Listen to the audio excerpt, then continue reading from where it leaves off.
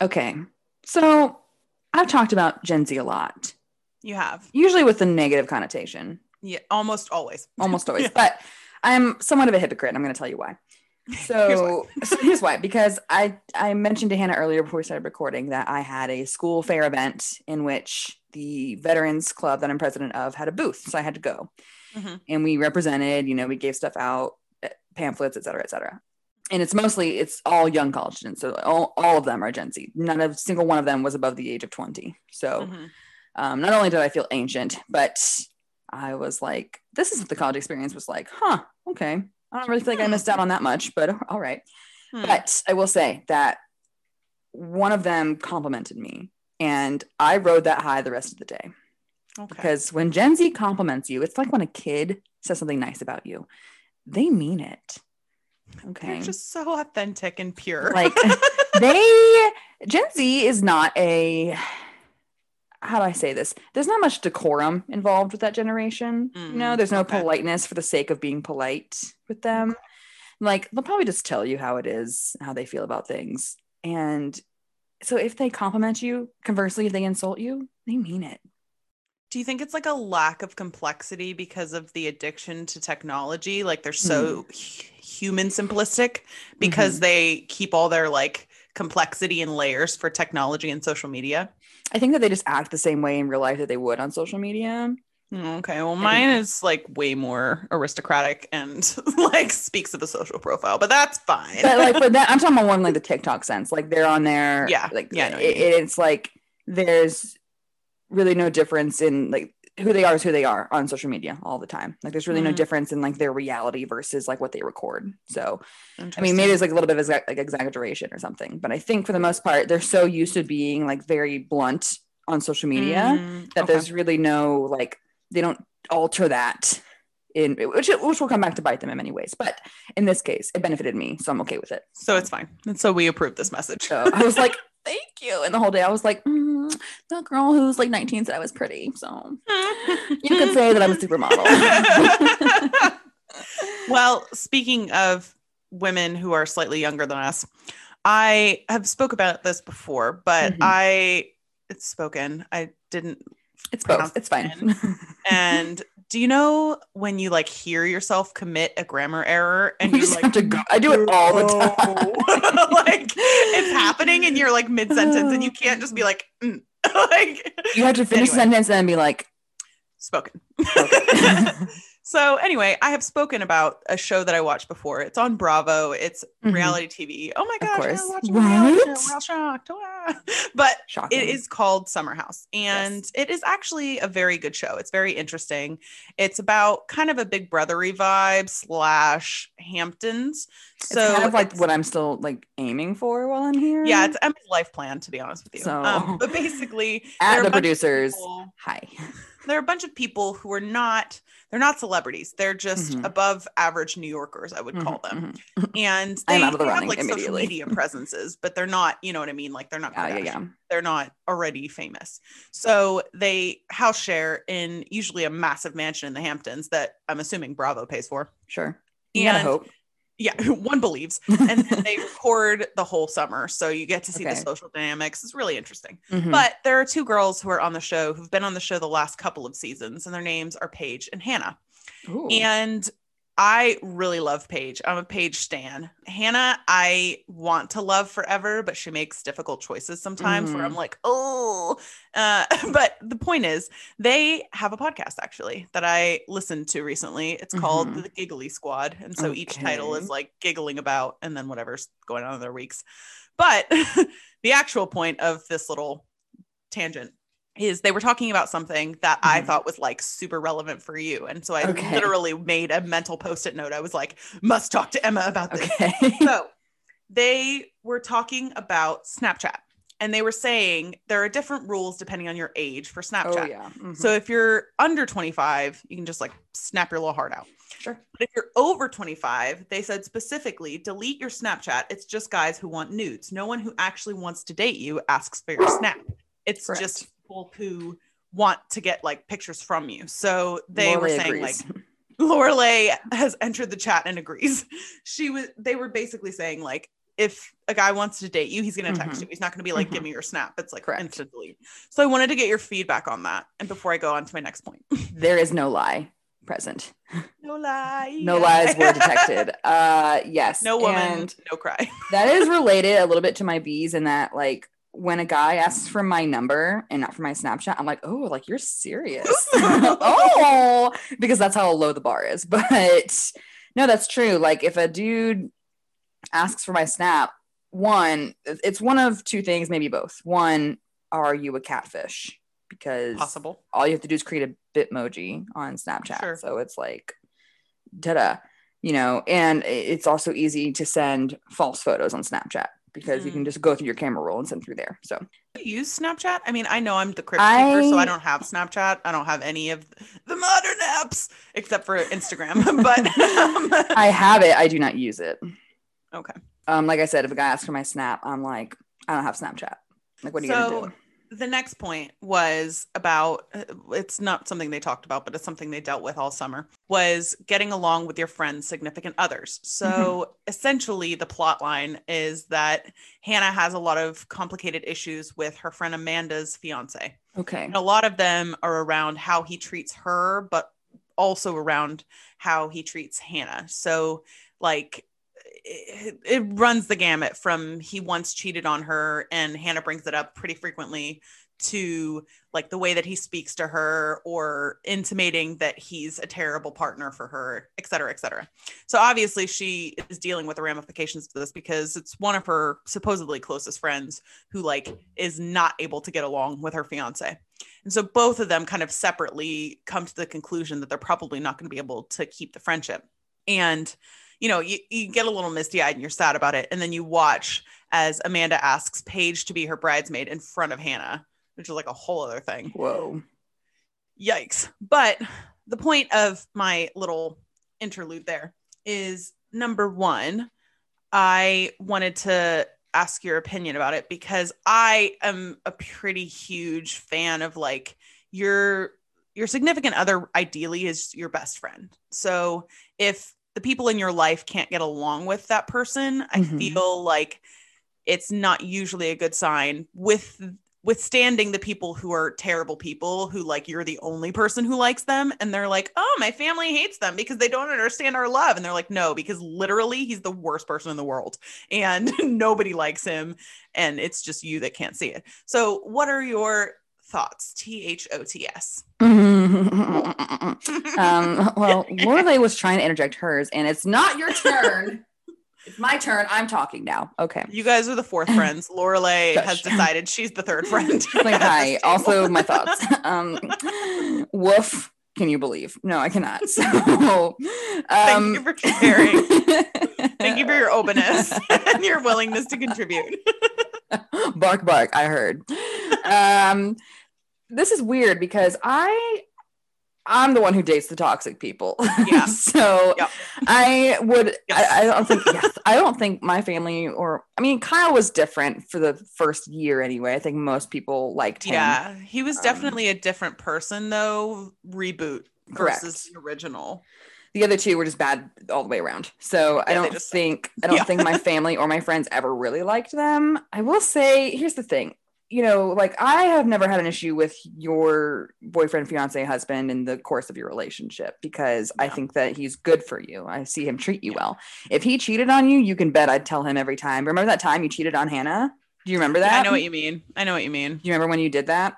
Yeah. Because at that point, I consider that to just be the end of a relationship. And I think that trying to keep it going is ignorant and impossible. So yeah. And I think you do have to, it's so tough because for us, like a cheat is the line. Like the line has been drawn. It's in cement. It's not in sand. Like we're done.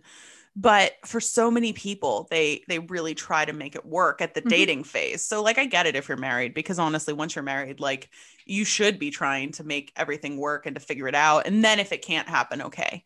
But like while you're in the dating phase, if they cheat on you, honey, bye, like go bye. Don't close the door on your way out. There will be movers here to move your stuff. If you're I've been on both sides of that line. And I can tell you, like, now you have to decide in the dating phase and even in the fiance phase, because you're not married. Like, 100%. There's no legal documentation. It's fine. Maybe so here's my thing. Once a cheater, always a cheater. And I will always believe that, you know? Yeah. Like, you know, and it's a little hypocritical because I know people who have cheated and have turned it around. They've never done it again, you know? Like, I'm not saying it's impossible, but for me and my standards, once a cheater, always a cheater. Yeah. So that's it for me. Now it is, because I have tried to make it work with people who cheated, and it was just, there was no trust. And I was like, this is miserable. I'm constantly walking on eggshells. I'm constantly worried that when they come home late, that they're with cheated. Someone else, that you've cheated, you know. And then they also become paranoid about your behavior towards men or women, you know, whichever side you fall on. So anyway, I think that if none of your friends and people that you consider good friends like your fiance, maybe reconsider, you know. Here's your sign. But if you have that one friend, like the one mutual friend that we've discussed, who doesn't like them, take it with a grain of salt, you know, because they have their own person. Maybe this Hanah girl is like that, you know. Maybe it's like less about the girl and her fiance, more about her. No, I think it's really interesting, especially watching the Hanah Amanda dynamic, because I think they're ultimate, like, this is me passing judgment on people that I don't know at all. We're so good at that. Appears as though they're only friends circumstantially, and they are people who happen to get along really well, but they mostly are friends with Paige. And so that has been kind of the unifying factor. And then if you put them in a room alone, I don't know how long they'd be friends, if that makes sense. No, I know, because we have friends like that, or had. Yes. So. So it's interesting though, because I will say I had a conversation this week with a friend of mine who it was so interesting, because I'd never even thought about it. And she asked me this question, which I'll tell you in a second. And it was like, you ever have one of those, like, you literally want to sit down and think for a minute because you just haven't had a thought enter your mind, which is so rare for us high beings. We're so intelligent. We've had all the thoughts, actually. So. Literally simultaneously. No, but basically what she asked me was, now that you're married, I know your husband is your best friend, but like, what would you do if you had a 2 a.m. emergency? Like, who would you call? And I was like, well, I'd call Emma, but she's in the States. So it's just easier for me to have a 2 a.m. emergency in general, because it's way earlier at her time. I'll be there. I'll be awake. but it was interesting because they don't really tell you about this in marriage discussions or in marriage prep, but you enter this phase where everybody's super happy for you when you're newlyweds. And then you get a couple months down the line and like your single friends kind of move on. I mean, and not in a horrible way, but just single people have such different calendars to married people.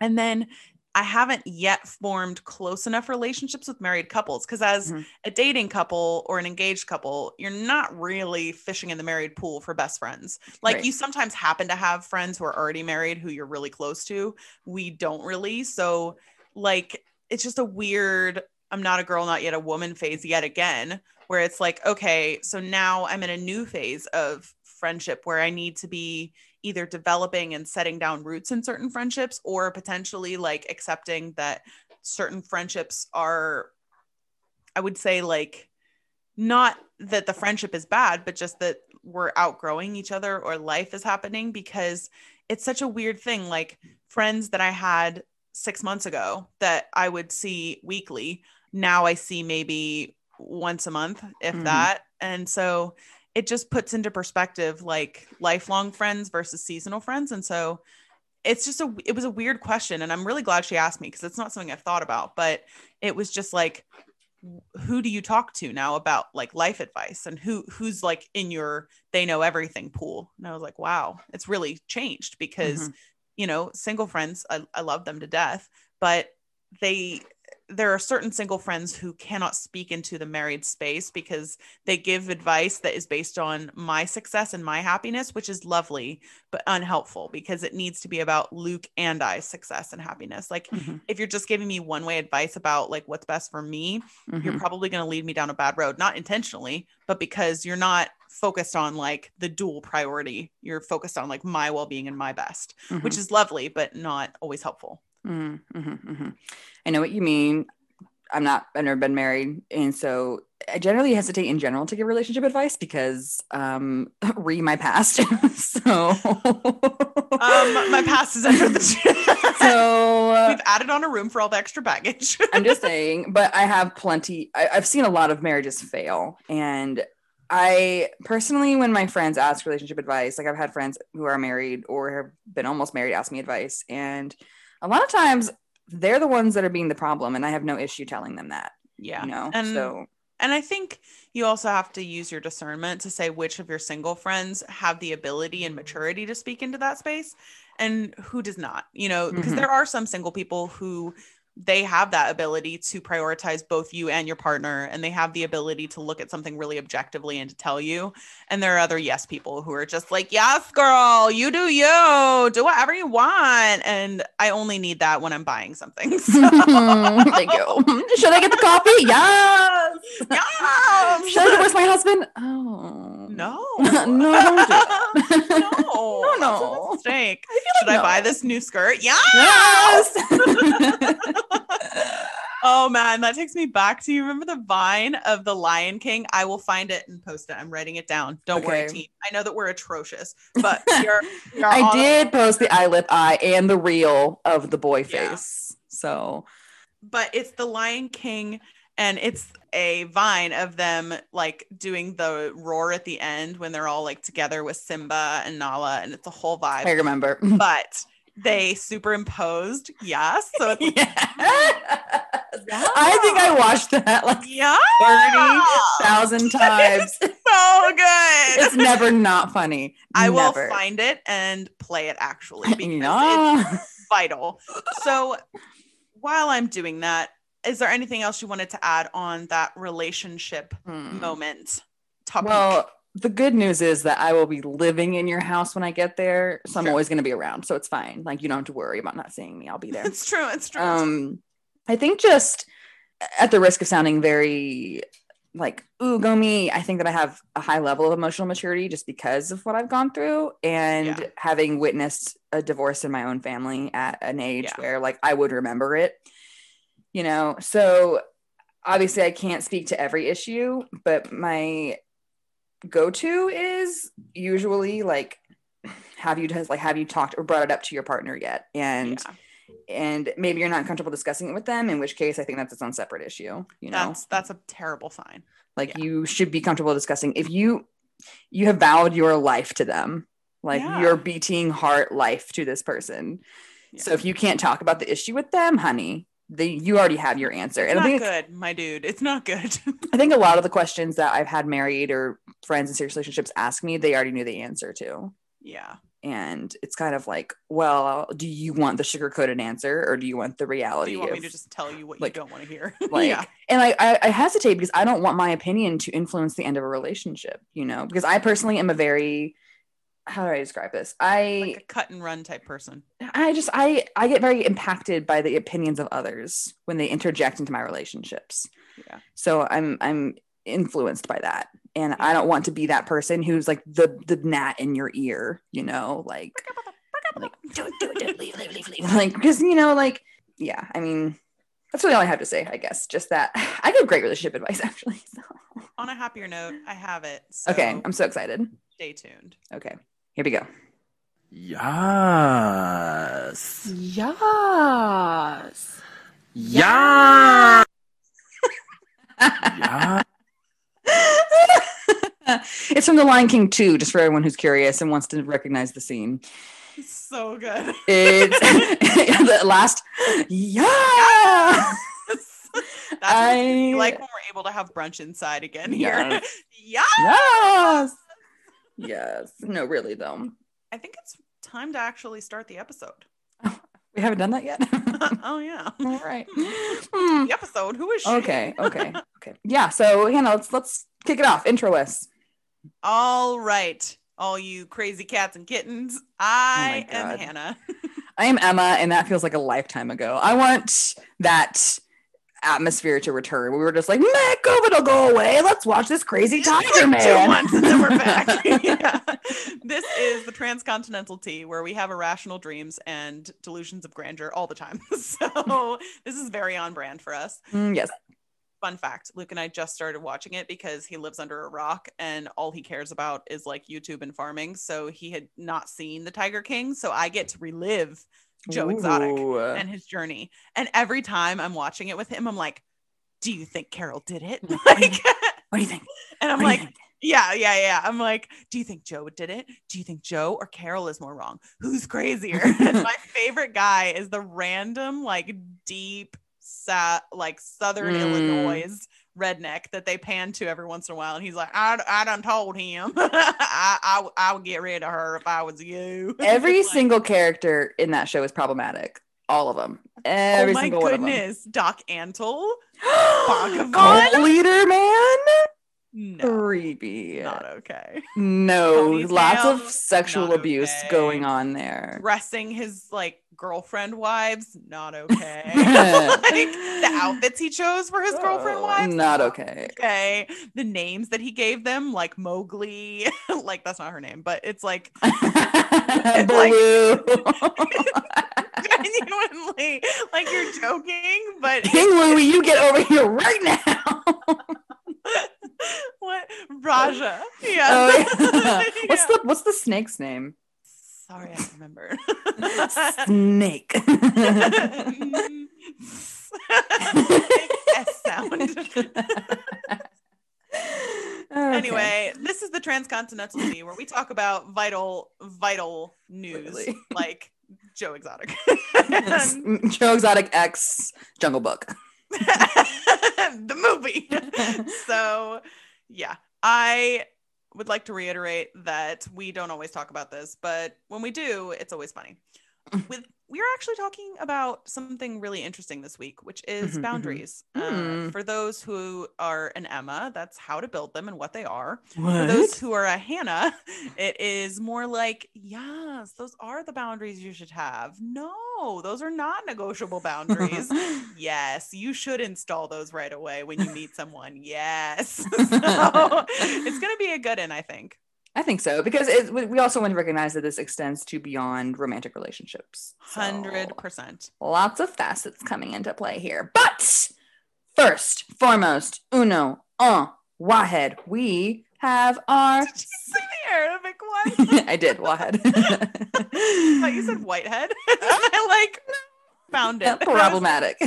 No. That's not how we count. No. I've never heard of that numerical system, but go off. I mean, you go, girl. But first, we would like to do our smaller, but no less important, tea of the week. Tea of the week. Tea.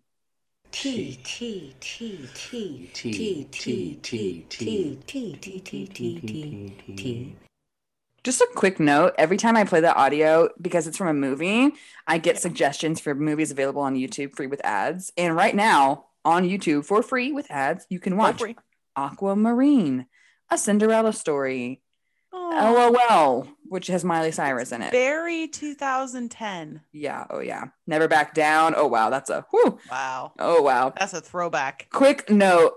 Never Back Down, the main actor, I don't know his name. He's also in what I considered to be a pivotal movie of my preteen years, Sleepover. Yeah. And he plays the romantic lead, the dude, he was fine. I was like, Never Back Down guy was also in Easy A. He played the kid who won't graduate. Was that him? Yeah, I think so. He was like the bad kid. I know who you're talking about. He just doesn't look like him. I think unless it's a different actor that's also in Never Back Down, but the brown-haired guy. You know what? We'll look it up. It's fine. This is not Never Back Down. Call in and let us know. This is Never Back Down tea. It's 1-800 early 2000s. They had the best / worst movies at the same time ever, though. Good. So like John Tucker Must Die. What movie has topped that? The girl group getting revenge on a guy who's cheated on all of them. Hi. Hello. Hi. My aesthetic. Okay. My aesthetic. I would have died. I will start Tea of the Week. Okay. And it's a very funny story that has very little to do with me. So it's actually great tea.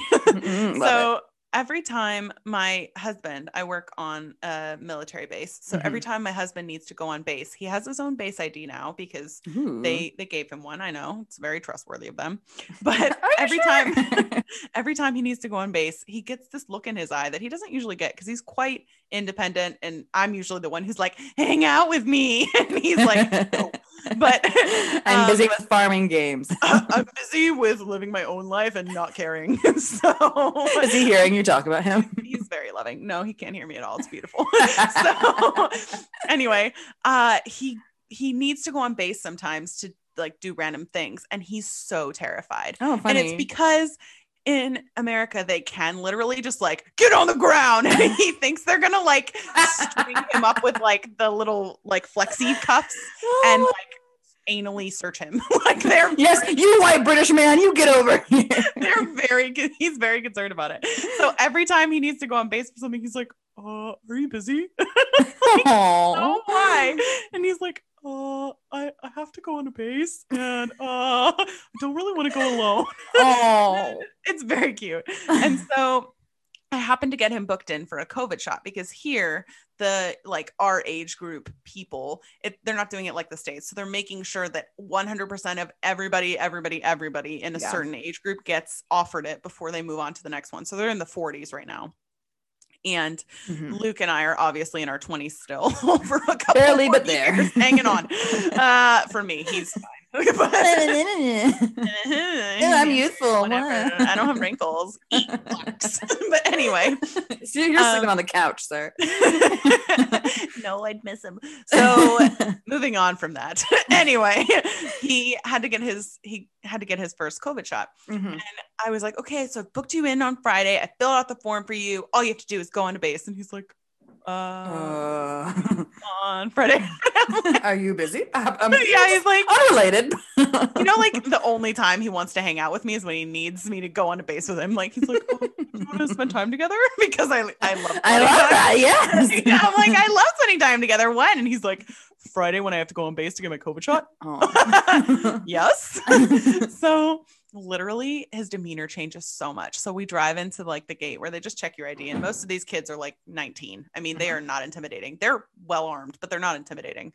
And he's like, should I hand them the card? Do I hand them the card now? And I'm like, you hand them the card and then you present your arm for a blood sample. Just hand them the card. Like, it's not that complicated. It's so easy. It's not hard. And so he which arm?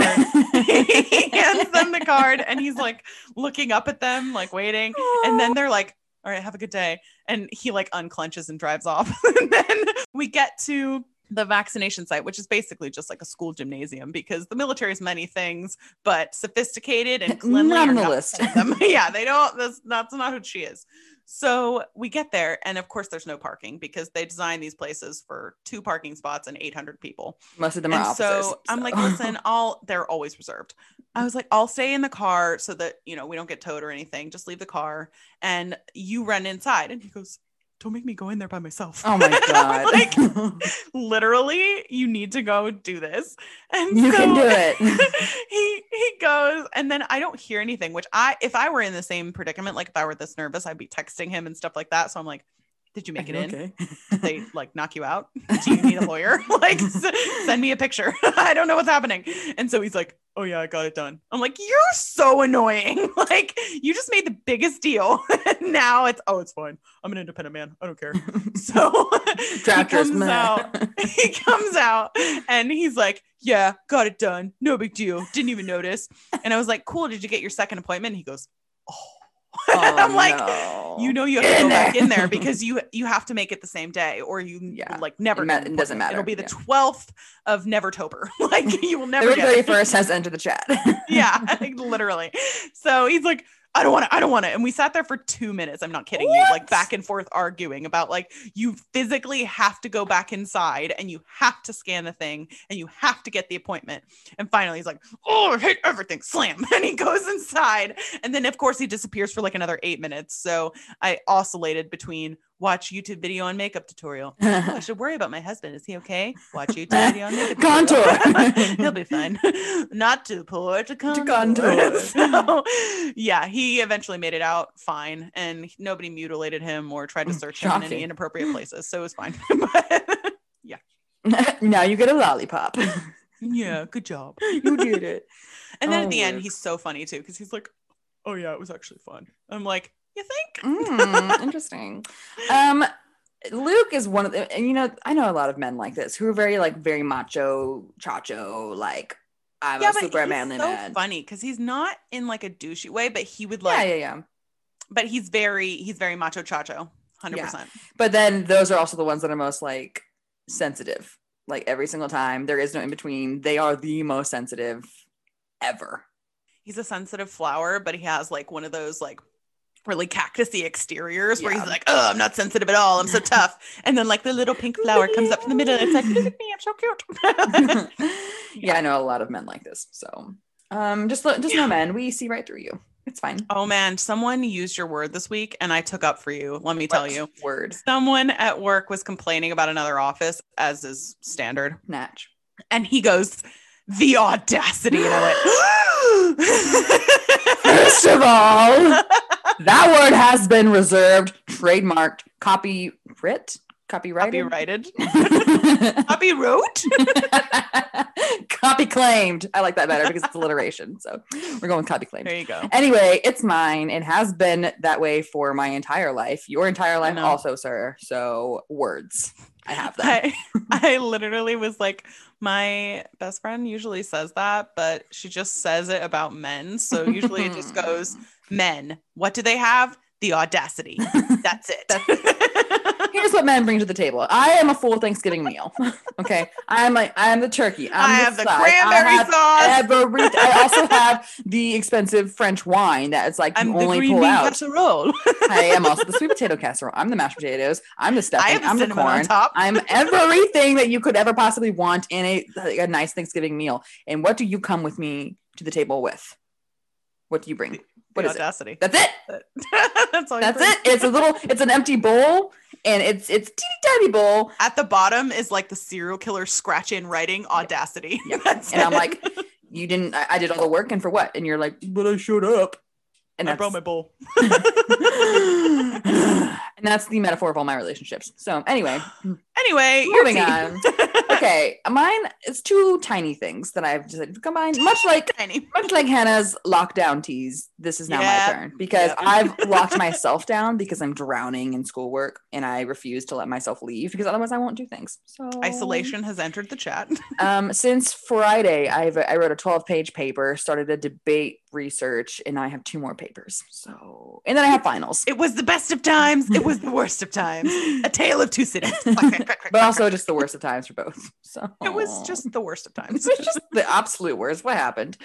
Anyway, my first is that I was walking the dogs and I had to sort of foray into the street because the sidewalk was closed for some construction work. So I'm walking back and I'm like, do, and I look to my right and I see a giant baby head. And how big are we talking? I'm like, so like billboard or like if you went to a Halloween store and bought a baby mask and then you stuffed that mask with like paper to make it like bulbous, that's what it looked like. And it was just sitting on the back of someone's like driver's passenger seat, whatever, like in their car, like facing out the the back window was this baby head. I look over and I'm just like, because it's the baby head staring at me, and not like it's not real, it's realistic, but it's also like terrifying. So there was this BMW I saw driving once and I unsafely took a photo of it because it was so creepy because they had the like V for Vendetta style white masks strapped to the back of their front seats staring at you. Yeah. And I was like, it was like that, but it was like right at the back of the window. So it's like you with the stuffed animals, you just know they've murdered someone. I'm like, something's going on in your life. And like so one stuffed animal, like you're thinking about murdering someone. 18, you definitely buried you've stolen a stuffed animal from every single person that you've killed, as far as I'm concerned. Back window, like you have a graveyard. And also you must want to die because you can't see anything behind you. So you have no fear. Interesting. That's great. It's fine. Anyway, this thing, it really threw me off, and I didn't have my phone or I would have taken a picture, and I'm like, am I ever gonna see this car again? I have no idea. So I'm gonna have to like keep an eye out. Hope not, because kidnapping you the next time you see it. So scary. Like of all the things I expected to see in my quiet Jewish neighborhood while I'm walking my dogs, a giant baby head was not one of them. I must say, it wasn't her. It was horrifying, and I was like, do you keep it because you like rob banks frequently, like, and you need to cover your face? Give you that. There's just something about oversized baby objects. I don't know what it is, like, because babies are small and cute and adorable, right? And then once you a genre of oversized baby objects, there's a whole kink category for it, actually. So no, Unacceptable. When people pretend to be babies. I'm not joking. Nope. It's there. It's real. That is jail worthy. Must tell you, it's kind of like, I feel like pedophilia is involved somehow. I don't know. It is. I mean, it's very, very strange. Baby equals child. And the fact that you want to pretend to be a baby, and also that gets you, you know what, I can't talk about it. But please don't. Anyway, there's giant rattles, there's giant versions of all of this. So I'm just saying, there's just something about taking something that is so pure to start and then enlarging it and turning it into this like really creepy thing that I just can't vibe with. Can't do it. Don't want to. Can't make myself. Like animal masks, whatever. They're creepy in their own way, but they're not like, I don't get that. They're icky, a little purgy. They don't give me the ick in my stomach like the baby masks did. The baby ones are definitely icky. So my second, unless you have some other comment about baby masks that you wanted to add. No. Moving on. My second was that I recently rediscovered A-Teens, the pop band from the late 90s. And for some reason it came to mind because I think I heard an ABBA song. I think I heard like Mamma Mia. Sure. And these guys did an entire cover album of ABBA songs. Like I think it's ABBA Teens is like their whole concept. It's like A-Teens, you know? Yeah. So, and they have like other songs, and one of their albums, I just distinctly remember I have every song on it memorized, and I still have every song memorized because I went through them all, and I was like, wow. And I was like bopping in the car, like on my way to this like hit clips in. They do have a hit clips. It's so funny. My friend Ruben posted a photo of it on Facebook, and I was like, whoa. Yeah, but no, I was bougie and I have the full songs. So wow. But this also brought, I think I posted, you probably saw it, I posted on Facebook asking if this was my personal fever dream or if everyone experienced A-Teens, because no one I knew also listened to them when I was growing up. I know A-Teens. Okay, Hannah does, and apparently a handful of others do as well. But someone was like, also, we were like throwing out other bands from that era. Play. S Club 7. Dream, I think, was one. Yeah.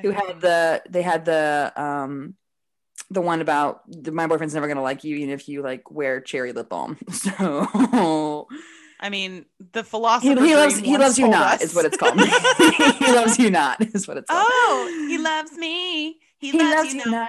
Oh my god! It's unlocked a memory you didn't know you had. I know. Talk about etched in the back of your brain. I know, right? Play is another one who had the It's Us Against the World song that was in the Holiday in the Sun. Whoa! And there was also Bewitched, who had the song that was like that had the tree house in it, and it was actually much more sexual than I thought it was when I was growing up. And I was like, re-listening to it, I was like,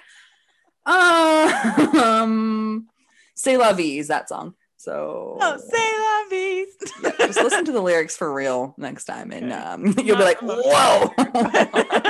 Wow. Who let me listen to this? I want to know. Adult supervision. Really, like the pop songs we listened to were very sexually charged, and like no one cared. That is actually a huge point that we already talked about with the Britney thing. She was very sexualized from an early age, and it was very odd because she was like 16 when she started recording. Yeah. Imagine like we were obviously very young, so like that wasn't really a thought of our mind, but like grown men were looking at her, and I'm like, she's a child. Ick. Nasty baby mask ick. So baby mask ick. So that's all I have for my tea. Do you want to move into product before we do bees? I think so, because mine should be pretty quick. Yeah, I was told lies by myself, and I can't believe I've done this. I had to sit myself down, as we all do. Like, look in the mirror. You, me. I'm like, do you know why we're here? Answer me. Yeah. So I've been using retinol wrong literally always. So I turned 24, 25. And of course, everybody's like, aging, retinol, you're getting old. Wrinkles. Isn't it crazy that we think 24 and 25 is old? Yeah. It blows my mind. So anyway, I of course invested in retinol products, and I couldn't understand why my skin like hated them. And I was like, oh, it must just be too sensitive. So I got the Ordinary's retinol, which is very, very gentle. It's like 0.5 retinol, which if you're a retinol connoisseur, you'll know is quite a low dose. Usually they're like 1.0, 1.5, 2.0, etc. So I started using it, and of course it did the thing where my skin started peeling and it wanted to die. Crazy. And I was so confused. And then anyway, this talk with myself was because I finally came across some sort of a YouTube video about a girl using retinol, and she was like, yeah, I only use it once a week as we're all supposed to. And I'm like, what? I'm sorry. Excuse me? Like, where was the PSA when I bought this crap that, hey, by the way, don't use this every day? Because on the bottle, do you know what it says? Apply at night. It doesn't say apply once a week. It doesn't say, hey, you stupid 28-year-old who doesn't want to age, stop slathering this all over yourself every night. Like, wait like a week and then apply again. So now she has introduced retinol Wednesdays for those who want to get on the bandwagon. We retinol on Wednesdays. That's what we do here. We don't wear pink. We retinol. That's what happens when you graduate high school. You stop wearing pink on Wednesdays and you start retinoling. Yeah, that's literally what happens. Welcome to the reality of your life. Big oof. Take a moment. Great. Oh no. So, yeah. Anyway, as an aside, the Ordinary's retinol, the 0.5 is in squalane, which is really moisturizing, which is nice because retinol can be really stripping and hard on skin, especially if it's sensitive. So I would recommend to a friend, and it's like $7. So I use the same Pixie products that I've been using for like 5 months, and I get mistaken for 23 all the time. So I'm like, there you go. You're done it. Cheating the system. I have done it. I also think the bangs just help. I have reversed the clock. You know, it's funny because when I was younger, I used to always get that I was older than I looked. So when I was like 19, people thought I was 22. And now that I'm 28, I was like terrified that I was going to look like 35. But no, the opposite has been true. I don't know what happened. Maybe not being in the military anymore. Like you started dressing like a Barbie. That's got to be it. I have. She went from wearing like full coverage tank tops and jeans to wearing like pleather skirts with like 6-inch platform heels. And I would just like to say, all of a sudden has like juicy all over her crop tops, and they're like, "Are you 12?" Like, yes, thank you. No, thank you. My retinol's working. I was at that school fair thing that I had a booth at, and I was looking at. And you got carded. No, go to university, ma'am. Although I will say that, like, not when they see me, but when you get COVID tested on the campus, you have to get tested every month. They will ask your birth date, and I'm like, great. This 18-year-old volunteering at the COVID testing booth is about to learn that I'm a decade older than them. So then they ask, am I a student or am I a teacher? And I'm like, thank you so much. I appreciate your discrimination. Although I will say I don't know how to feel when I get carded now, because I'm almost offended. I got carded for an energy drink, which you have to be 16 here to buy. And I was like, on what planet? I am literally over a decade older, and I'm not wearing makeup, but excuse me, okay? Like how dare you? And then I'm also like, oh, but thanks. I look young. And I'm like, no, I don't. You're just mean. Like, can I see your ID, senior citizen? Yeah. Like, no. Excuse me. I will say that Gwyneth the White. I will say that my ID gets checked super quickly because all they have to do is see the 19 in front of my birth date. And then they're like, okay, you're good. So thanks. Oh, that's true now. Oh. Mm-hmm. Now 2000 and beyond are the ones that are going to get seriously carded. We are beyond our prime. It's fine. It's fine. Speaking of like complexions and trying to defy aging, and also we should be so lucky. We should be so lucky to age, you know, like you. That's what I'm saying though. I was thinking about this the other day because I was thinking about society's obsession with anti-aging, because God forbid you get older than 17. Yeah. I'm just saying that if you consider the people who have died young, like let's say the Columbine students, they'd probably love to be aged. So let's get some perspective. You know? Yeah, it's true. And honestly, I'm joking about aging, but I'm really not that obsessed. I think like you're going to have wrinkles, and yeah, you can use Botox to like freeze your forehead. You usually look older when you do that in my experience. But at the end of the day, for whom? Right. Like, I know how old I am. I'm not going to be like, whoa. Like, I'm actually 17. 22. Yeah. Like, and I don't want to be 22. Ma'am, you're 40. So. Ma'am. I can't wait to hit that like peak mid 40s where you just stop caring. You're just like, I'm settled. It's fine. Is it possible to hit that at yes, it is. Yes, I will say that I think that it's just by then you'll probably have had a family. So you're just like, your priorities are going to be so much elsewhere. So it's like, I will say I have started to wear makeup again because I want to. And it's really fun. So I have noticed like there was a long period of time, I think for my own mental health, where I was like, I need to not wear makeup. I'm joining Alicia Keys. We are not wearing makeup together. She obviously knows I'm with her. But she actually personally asked me to join the movement. She personally asked if I would throw my weight behind the movement. And I said, who am I? Who among us could deny such a request? So, but for my own mental health, I think I needed to see myself as acceptable without makeup. But now I'm enjoying putting makeup on. It's not like must cover like, and it's just for fun, except for I wore it today and I genuinely had like a 3, like, the palettes where it's like the contour, the highlight, and the blush. I had like 3 distinct zones on my face and I was like, who allowed you to put on makeup forgotten how to blend? Like there was no chill. I was like, I see some girls do their makeup and I'm like, how? You are a magician. How did you do this? I know. Like they put on, they sponge their foundation on. Okay. Then they do some powder, concealer, blah, blah, blah. And then they just like, something happens in between. They like cover their face with a clock, tap the magic wand, and then like ta-da. The bunny hops out the other side. And I'm just like, what happened? I missed everything. So I can't do it. Man. It's like when I see girls apply their foundation with brushes. I've talked about this before and I've gotten acceptable at it. I would not call it good, but I think it's genuinely witchcraft. Like I know you're one of those witches and I don't know. You just do circular movements. What is so hard about this? I'm sorry. No, you don't. Okay. You cannot do circular movements because you know what happens when I do circular movements? I get these smears of disgustingness. Even when I use, you're using too much product. Okay. And then I have a swoosh of like, here's your skin. Here's it settling into your pores. Here's the swoosh. And you just look ridiculous. I look like an unclean window. Like I think everybody who's like, Windex! We're just going to buff it out. Lies. You are all part of a cult and I don't know how to join. And it's rude that you didn't invite me. It's fine. Our monthly meetings have gotten really boring, so don't worry about it. Which one was it? I think it was Enola Holmes. I love that movie. Yeah, it's really good. Where it was so good. But the suffragettes, they were like, there were these like witches in a basement, and they all had the hoods on. That's you guys meeting every month.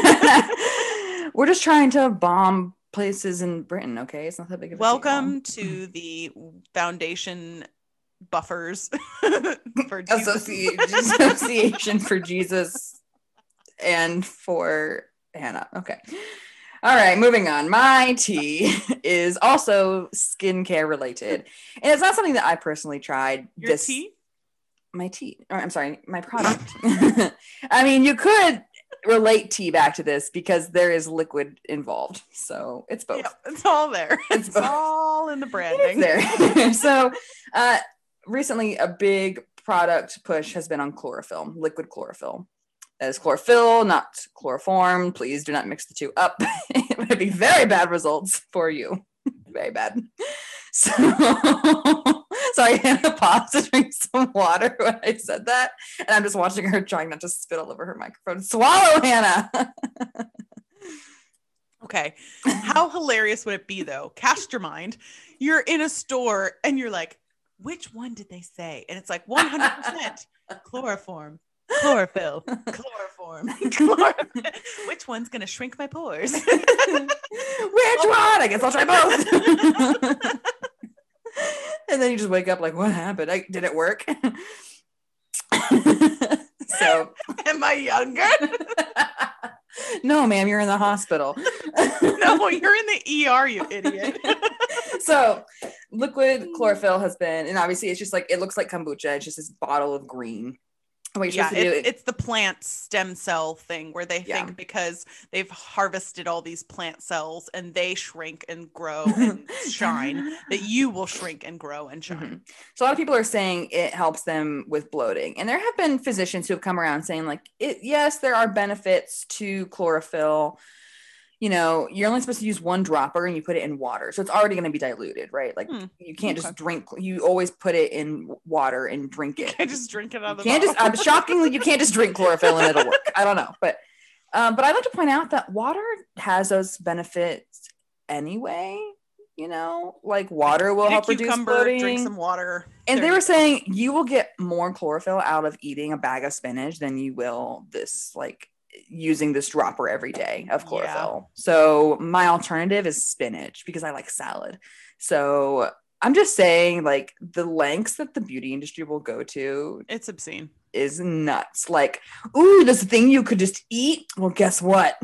Now you have to pay triple and it comes in liquid form. Have you seen the collagen scoops that people are doing? I'm like, honey, there is no nutritional benefit. Like you are absolutely reducing, like it's leaving your body. There is nothing that is staying in there that's like all of a sudden youthful faith. Youthful faith. Faith.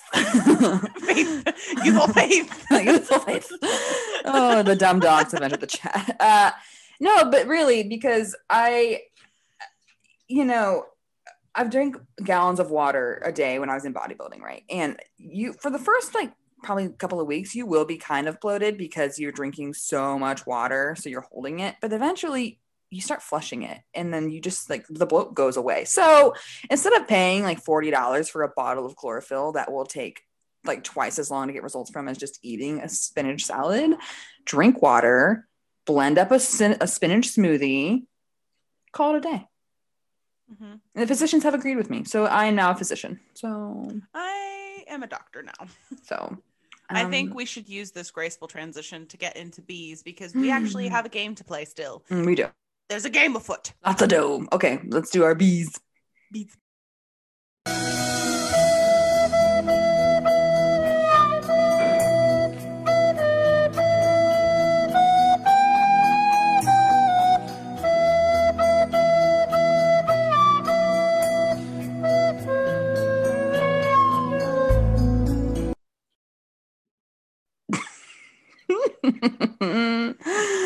Oh my God, it's never going to get old ever. Tell us about the bees, Ems. All right, so I'll try to make it quick. I had this guy who I met back in November, December. Hit it off really well with.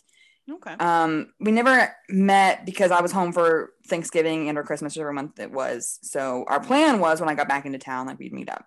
Sure. But then his dad ended up having like an injury that he had to stay. His family's like in Jersey. He lives in New York, but okay. So he was with his family. He's like, I'm going to be here for a while, like helping my dad because he's getting surgery. He needs someone to help him get around. It's like, okay, whatever. And then I just never heard from him again. And because once again, I had not met him, I was like, no harm, no foul. Like I was upset in a way because like, once again, it's hard to find someone that I get on with really well. Sure. But at the same time, like I have become very well equipped at taking the L and moving on. So I did. Yeah, I gotcha. And then the Nick thing happened and it was kind of stuck from my mind because I was like so caught up in that. So okay. He texted me again and I had deleted his number a long, long time ago. Texted me again, I don't know, about a month ago now initially. Okay. Like he texted me out of the blue and I was like, who is this? And we talked and I was like, he was trying to justify or not justify, but explain himself. And my first thought is this. My first thought is that men who do this do not text you again for you. No. They do it for themselves. I would say let's do 9.5 times out of 10. Yeah, I mean, sometimes there's the odd person who genuinely does just want to clean the slate and like move. Yeah. So recently I had a different person that like I had a like a good virtual relationship with in a way, like we got on well and we were going to meet, but then he fell off and I was like, once again, like no harm, no foul. It is what it is. I don't really feel one way or the other about it. He texted me again and he was just saying like, apparently he got, I don't know if nervous is the right word, but he was like, I just sort of felt like I needed to take things really, really slow, and I responded poorly by just dropping off. And he was like, I don't think you really need this text, but I wanted to let you know that that was why, and not because of anything like you did or anything like that. So I was like, big deal. Like, I understand wanting to take things slow, and maybe you were worried that like the expectations were too high and you got nervous. Like, I get that. It's okay. I've been there. So it's fine. And we chat. We're still friends. So it's like, we're attracted to each other, but we also know like there's no expectation set. So that's fine. But this other person, here was my issue with him. He had a girlfriend. He met up, I guess where he's from, he had an ex that he like reconnected with. So once again, like that didn't bother me, that was why we stopped talking. What bothered me was that he was now texting me when he was still with this person, and he was using me to confirm how he felt the relationship was dying.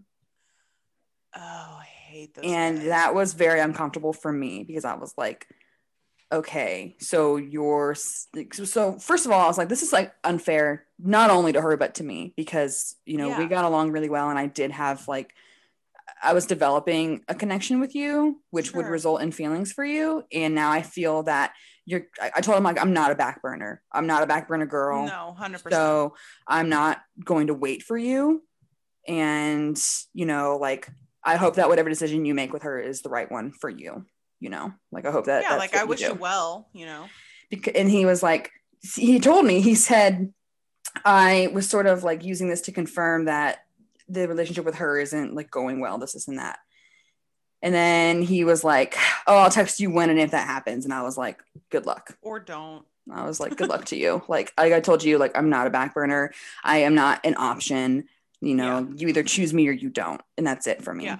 So, and that's not in a vain way. That's, everyone should take that point of view. We all should come in with that 150%. Perspective. 150%. So, like I've also told them, like, I am not the midpoint. I'm the final destination. So I'm not gonna be your in-betweener. I'm not doing that. A series of horror films that result in almost everybody who plays anyone in them dying. Correct. So correct. So anyway, he did that, and then he it was unfair, because at that point I was like enjoying talking to him, and I was like, this is like sort of unfair, because now I can't text you because I know you have a girlfriend, and I won't do that to someone because I've been there. Right. So now it's frustrating for me because you've sort of reopened this for no reason. Yeah. And then he was like, yeah, this is kind of playing with fire, this and that. And I was like, you know what? Like, I have to do the right thing and not continue texting you. And I haven't responded since. Like, I haven't reached out. I deleted his number again. Like, I haven't reached out because I knew that I didn't want to do something that I would regret because it hurt somebody else, just because I felt a connection with someone. That's not fair. So he had texted me again. I knew it was him because he was like, wow, you're like really like, you're like doing so good in comparison to like not texting me this and that. And I was like, I didn't say this. I was like, well, you're doing not so good. So yeah, thanks for the achievement notification, but I'm fine. And considering how long it's been, I'm like, clearly you decided that you were trying to work it out with this person, which is fine, but don't bring me into it again. Yeah. And can I say, well done for doing that, because there are a lot of girls who get caught up in their side of things, which is not always their fault, but they get caught up in their potential connection with this person instead of thinking about the person that they're dating, the other person's dating, and thinking about the ramifications for them and the fact that you're allowing them to emotionally cheat, even if you never physically cheat. Yeah. And so I've known a lot of these guys, and I just think they are one of those never green enough grass kind of people who move from person to person and eventually settle for someone, but are always kind of on the look. Yeah. Well, once again, like, how you get them is how you lose them. And so throughout this conversation, we were like, it was getting flirty. And I was like, I have to take a step back, because if I were her reading these texts, I would be very hurt right now. Right. And I refuse to do that to somebody. Like, I won't be like, because like this had come at a time when I'd recently seen a tweet or something about this girl saying like, well, if he cheats with me, that's like his problem. I don't care about ruining a relationship. And I was like, and these people on Reddit were like agreeing with it, saying like, no, like saying, oh, it's okay. Like, you shouldn't feel bad as the other person, even if you knew. And I was like, you were just as much a contributing factor to the end of that relationship as they are, if you willingly partake in a cheating scenario. Like, shame on you. these are the same people, maybe not the exact same people, but the Venn diagram is very close. It's a circle. The Venn diagram is a circle. It's the same people who are like, I don't care if other people die from COVID. I'm going to do what I want. Like you have no social conscience whatsoever. And it does matter if you affect other people. Like it does matter. And maybe you'll never meet them, whatever, but their lives are important. Like you are not the center of the universe person who decides that you can enjoy ruining relationships because you're bored. Like it absolutely affects people. It traumatizes people. I mean, goodness gracious, how long have we talked about the times that you've been cheated on? You know what I mean? And like to be that other person and knowingly inflict that trauma, like no ma'am. An interestingly related but not guy-centric thing. So whoa, they're not talking about relationships. What? Is this on brand? It is. So there was a situation where essentially a girl that I know was living with two other girls that I know. And she basically got, I guess, a better offer is the best way to put it. They just re-signed their contract. And she was it was three of them living together in an okay house. You know, it's not amazing. And so she got an offer to go and move into this nicer place in a better part of town. And she basically dipped out. And then one of the other girls that was living with them was like, well, if you're leaving, I'm not staying here to like live with someone random. I didn't sign up for that. So she left. So my friend ended up having to replace two roommates, like with no notice, with the contract just re-signed, and all of the financial liability was like on her. And the other girl, she brought the bull. She had the audacity.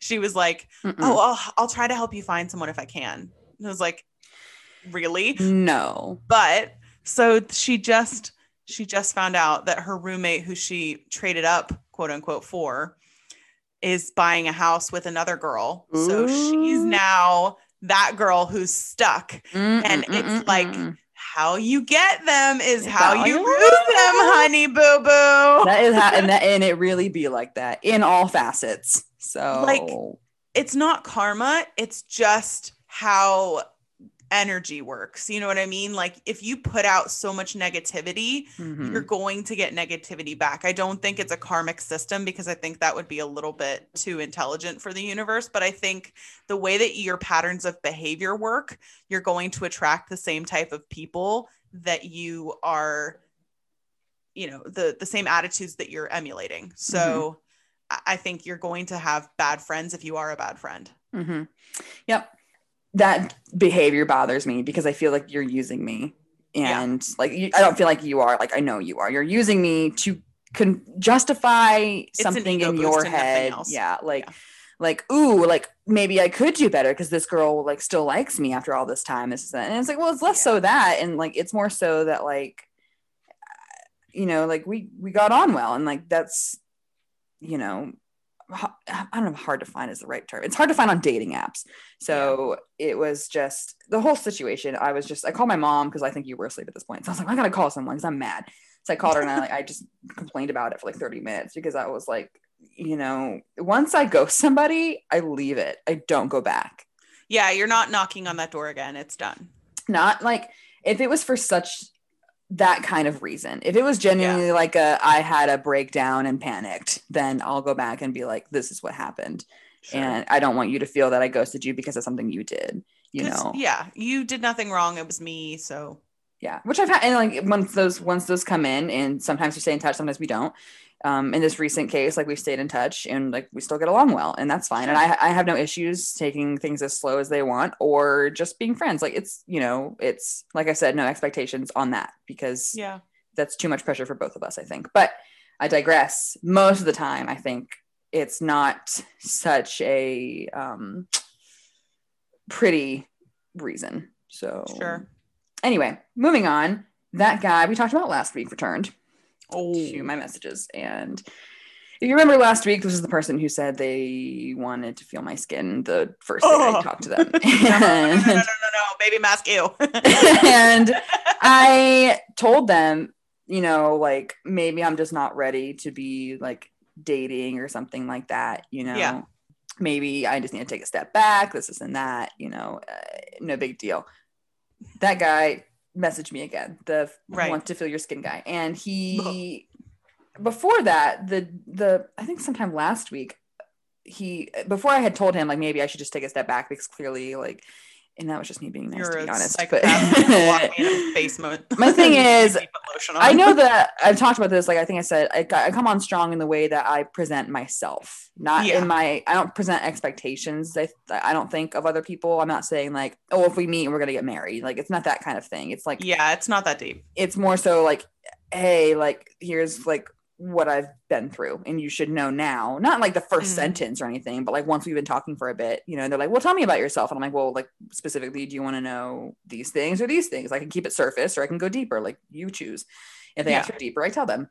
And that intimidates or, you know, freaks people out, which is fine. And then I'm just like, okay, you know, now you know, and they're not going away. So if that makes you uncomfortable, no big deal. Like we can just move on.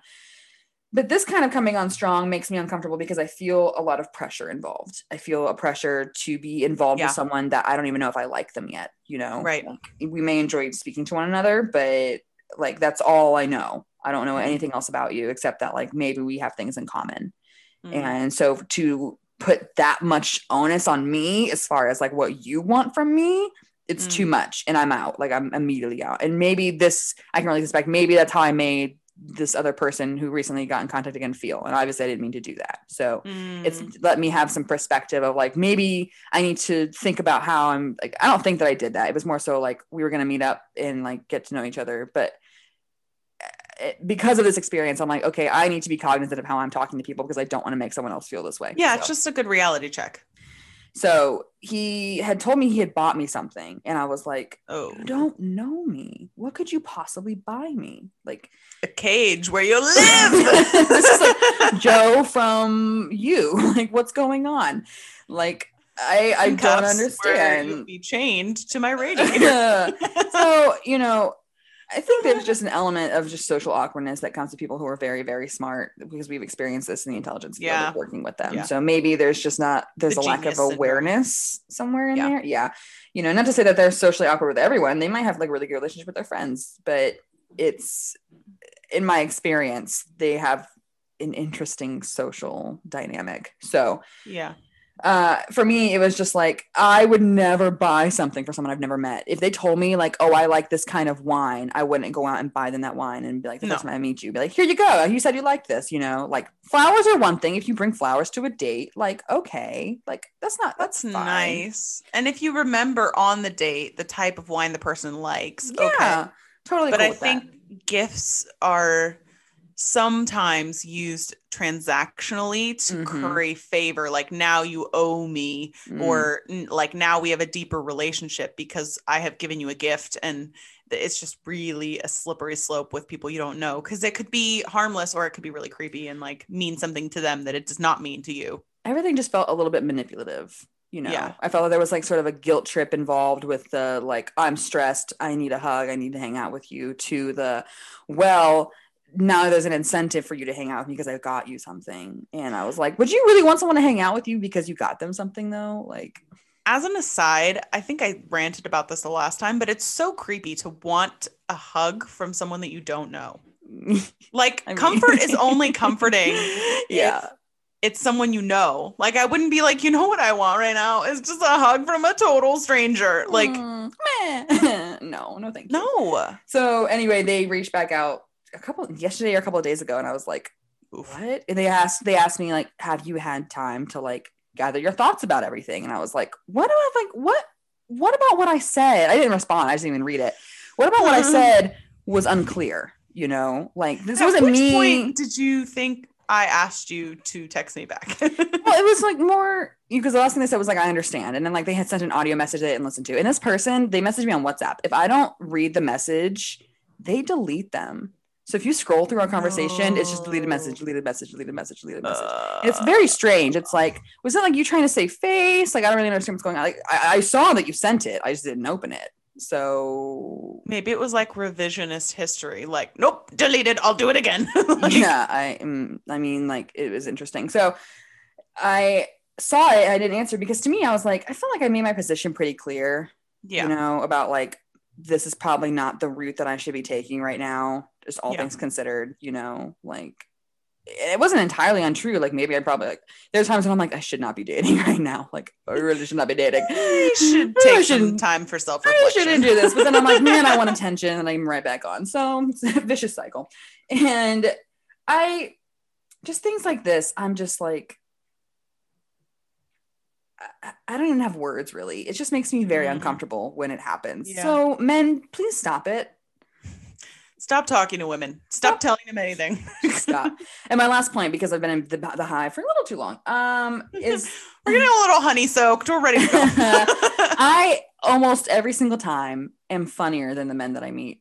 Okay. Almost every time. And let me tell you, men hate it when you're funnier than them. Like the moment they realize that you're funnier than them and that dynamic has shifted, whoa boy, it's very clear. And most of the time, I'm not trying to be funny. I'm just a witty individual, and I have enough. Hilarious, and everything I say so is fantastic. Gold. And I'm just saying, like, once again, it's kind of it's a niche sort of humor. Like, you need to vibe with that person and think it's funny. Like, not everyone thinks I'm funny. That's fine, you know. My thing is though, when you're like, you're incorrect. Do you remember that vine? It's like, that is incorrect. And I'm like, that's what I hear every time. But no, my thing is, they don't give me anything back. So they'll be like, haha, you're funny. And then I get nothing to work with. So I'm like, one, you're not funny, obviously, because you're giving me absolutely no material. So that's good that we, clarified that. And two, I can tell that you're upset that I'm so funny. I shall call you Stonewall Jackson because I'm getting nothing. Because now I think that once that, like, because men's egos, we all know, are freaking insane, and they're told their whole lives, like, you're so great, you're amazing. The entire country is telling you you're doing so great, sweetie. Men are, and they're always like, oh, women can't be funny because all they talk about is feminism. Like, that's what the concept is, which is great. And I will say that women comedians are not always funny because they try too hard to be like guys. So if women embrace their women humor, like, the guys jokes and like female delivery, trying to make it unique, and it's like but wasn't that funny when the guy did it? no. So like, if you really embrace the aspects of being a woman and you use that to be funny, that's where I want to go. So yeah, that's comedic gold. That's funny. So because we are funnier than men, we can't help it. We've been through so much more trauma, and it has made us funny. So deal with it. It's your fault. So anyway, superiority is a burden and a privilege. This particular person will come back around in our sip portion. Right. So I will end it there. But now it is time for Sherlock to enter the chat, because the game is afoot. Now, I know that we have not played a game in a little bit, and to be honest with you, I miss them. Emma misses them. You miss them, we assume, because we want you to DM us and tell us what you miss, but you don't call, you don't write. Did you forget about your poor mother? So we have come up with a pretty cool way to intro this week's quiz, and I think it would be fun to have quiztro. A quiztro, as they say, call it in Rome. So anyway, this is the quiztro. Okay.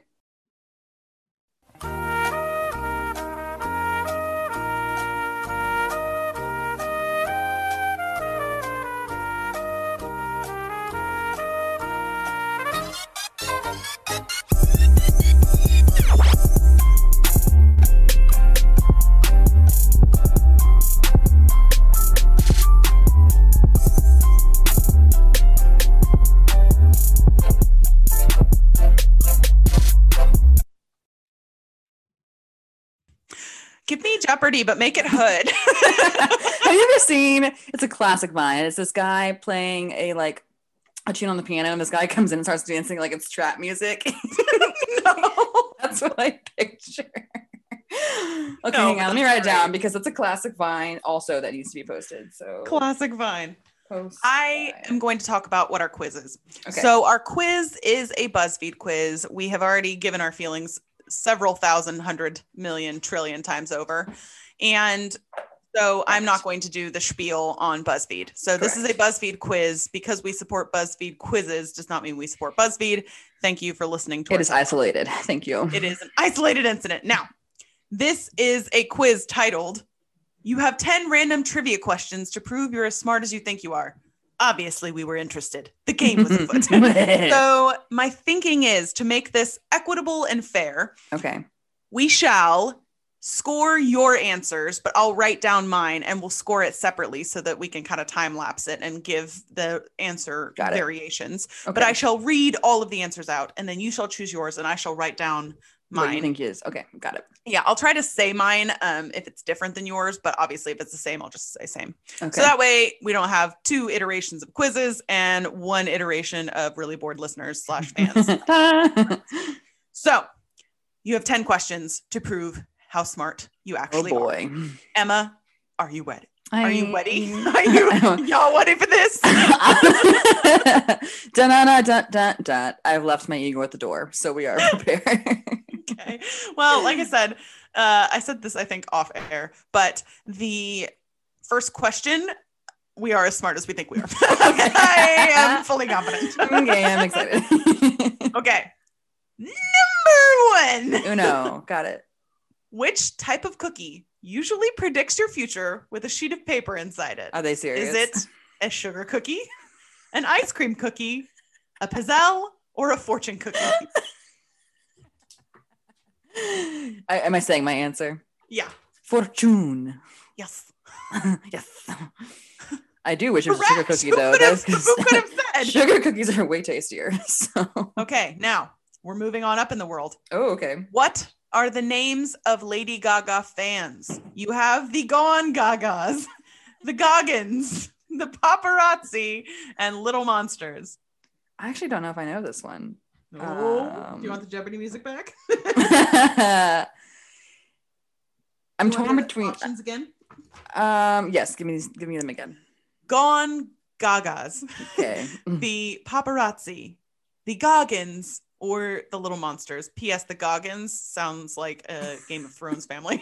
That sounds more like a really bad, like early 90s movie to me. The Goggins. But, if I had to guess, I'd say Little Monsters.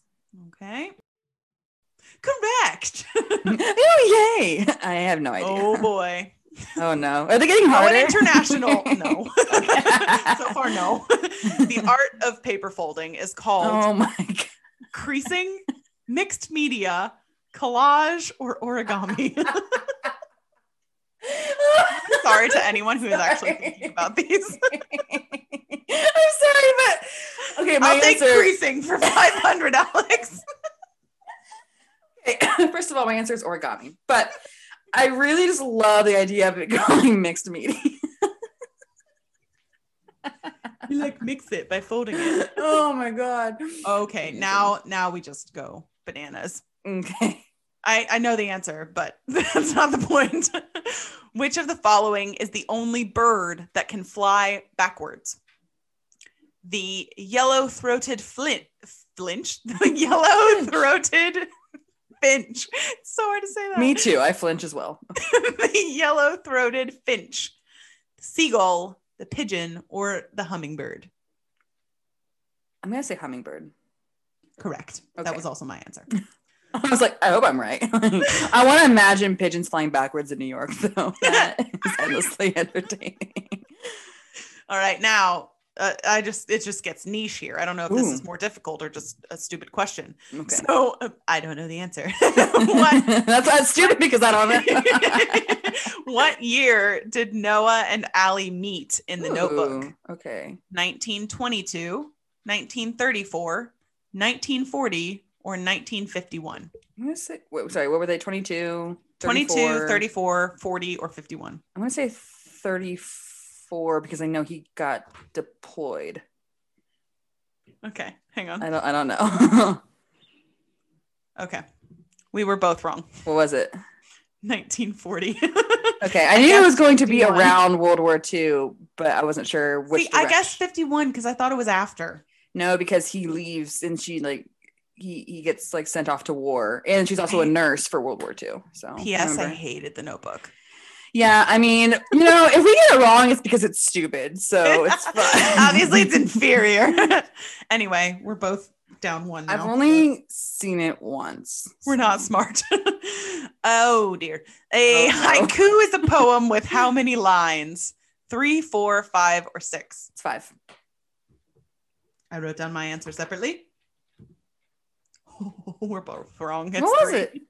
Really? 3 lines. Yep. Is it 5 syllables? I know 5 is in there somewhere. I don't know what it is. It's probably 5 syllables, but it's apparently 3 lines. You know what? Poetry is dumb, so it's fine. Poetry's dead, so it's whatever. I know how Shakespeare wrote his plays, and that's all I need to know. So I am a big pentameter. We're moving on. I was like, drunk? That too. All right. What is the largest landlocked country in the world? Mongolia, Egypt, Kazakhstan, or India? Which of these does not have an ocean? Okay. Egypt, Mongolia, Kazakhstan, or India? Yes. Okay. I'm torn between Kazakhstan because it's fun to say, and I don't know. That was my answer as well, and we are correct. I feel like Egypt has like the Suez is right there, so it's a really stupid option. Oh, it's a math one. No. What is 64 divided by 8? Hang on. Oh my God. 64? 64 divided by 8. Okay. No. 8. No. I don't know. I don't know. Okay. Is it 12? I don't know. There's a gun to your head. You have to choose one. Oh, there's options. That's right. What are they? No, there's not. There's not. Did you cheat and use your calculator? No, I just know this one. I can do other math in my head, but not this. This is too much pressure. You're so smart, sweetie. Don't worry. I have admitted multiple times I can't do math. Like I'm not. Gun to your head. Which one? 8. Okay. That was my guess as well. And we are both correct. Okay. Oh my God, the pressure. All right. Now I don't know why I was thinking 12. What? 65 times 12 is 60, correct? Something like that. Yes. Is that correct? Yes, that's correct. Okay, that's why. Okay. So, according to Greek mythology, so you're going to Greco-Roman culture here. What did Prometheus steal to give to humans? You have rain, water, fire, or light. Fire. Fire is right. Nice of you. Which fairy tale was not written by the Brothers Grimm? I think we already know this technically, don't we? The Brothers Grimm. Snow White and the Seven Dwarfs, The Frog Prince, Hansel and Gretel, or The Little Mermaid. Ooh. I was thinking Cinderella because it was written by that one guy first. Yeah. And the Brothers Grimm stole it. Yes, they did. I've written down my guess. I've submitted it. I'm torn between Frog Prince and Hansel and Gretel. Okay. Hansel and Gretel. Okay. Oh, we were both wrong. It is? It was The Little Mermaid. I guess The Frog Prince. The Little Mermaid. Who wrote that? All right. Now, 7 out of 10 correct. We're doing so great. Noggin. You ever look at yourself in the mirror and think, wow, I'm so smart? If not, you should, because it's absolutely true. You're the smartest person ever, and that's a fact. I bet you that's the whole answer, no matter how many. I bet. One, you did so great. We did score better than 67% of all other quiz takers, or so saith the website. Okay, so basically my ego can live on even if I'm bad at math in the short term. We're still smart. Oh, okay. Thus concludeth our quizeth. We did it, Yes, we did. Well, just don't ask me. I can tip, and that's about all of the math that I require of myself. Oh, so. Even that, I'm like, $1 for every 5, baby. That's the easiest way to do it. Luckily, we don't have to tip over here. That's true. So, all right. Well, now that we have proven our intelligence prowess. Intelligentsia. Intelligence prowess. Our propensity for prowess towards our paucity of intelligence. Our prestidigitation. Our photosynthesis. We are prepared to move into Le Sip on Le This. I think you should open this because I will say, guys, this conversation on boundaries was not even my recommendation / demand. It was Emma's after some self-reflection. So I think you should open the floor. I will. And Wendy will do it for us first. The tea is exceptionally good today. Who made this? Very delicious. Now, my reasons for this conversation are because my boundaries are continuously violated all of the time. There's never a day where my boundaries are not scoffed upon, laughed at, etc. So their words. So my reason, I texted this to Hannah, I think last night, because I was like, you know what? I'm mad because this person that I mentioned that I'm funnier than in my bees portion is the reason that this came to mind, because I told them, I was talking to them and I was joking about how the bar is so low because they had asked for my phone number, not for my Snapchat. And I was joking, I was like, yeah, I mean, you haven't even like made a sexual comment. And then he ruined everything. He had a chance and he ruined it. He had a chance to be like, oh, I'm not going to do that. That's not what he did. So you were Prometheus. You were running with the fire. You dropped it. You caught a forest on fire. Everyone's dead now. Yes. So my bad. And for me, it was a test and he failed miserably. So he said like, oh, I'm not usually the one who makes it first. And he's like, do you want me to? And I was like, I mean, expressing attraction is fine, but if I have to hear crush me with your thighs one more time, I'm going to lose my mind. And then he was like, crush me with your thighs. And I was like, you have ruined everything, sir. You were doing so good. Like you're kind of boring and you're not super funny, but you were doing better than you are. You were right at least not doing that. So, but now he has fulfilled all of my expectations for men on dating apps. Good job. You did it. So I went into explain. I went into, because he was combative about this. And that's what bothered me. I told him, I was like straight up, like, I don't have sex with people that I'm not dating. Right. I'm not doing it anymore. I've talked to like the whole face still exists. I also mentioned like I don't have sex with them. Like that's that for me. And that might seem like a weird line. I have to have a boundary, and that's mine. So I don't have sex with them because for me, that is where my emotions will come into play. Right. That's like, to me, that's the most vulnerable you can be with the person. Even if you mess around in other ways, like for me, that's where my vulnerabilities will be present. Sure. So I told him like I don't have sex with people that I'm not dating, and he was just like combative with me about it because he was saying like not in like the here's why you should with me kind of way, but just in like I mean that's what he meant, but like a devil's advocate way was how he presented it. Yeah, it was like he was trying. First he was like, what do you mean like this and that, and I was like, well, I know myself, and I know that I can't compartmentalize my sex from emotions, and therefore like I don't do it. And he was like, well, like don't you think you need like to make room for things to grow as far as a relationship goes? And I was like, I'm not saying I jump into relationships. I'm saying that I won't have sex with someone who I can't be sure is invested in me. Yeah. That's what I'm saying. I'm not saying that I have been like, you are my boyfriend, now we can have sex. It's been like, you have a little fairy wand, you wave it. I'm saying I've been, if I'm consistently seeing you and you're consistently talking to me and it's consistent.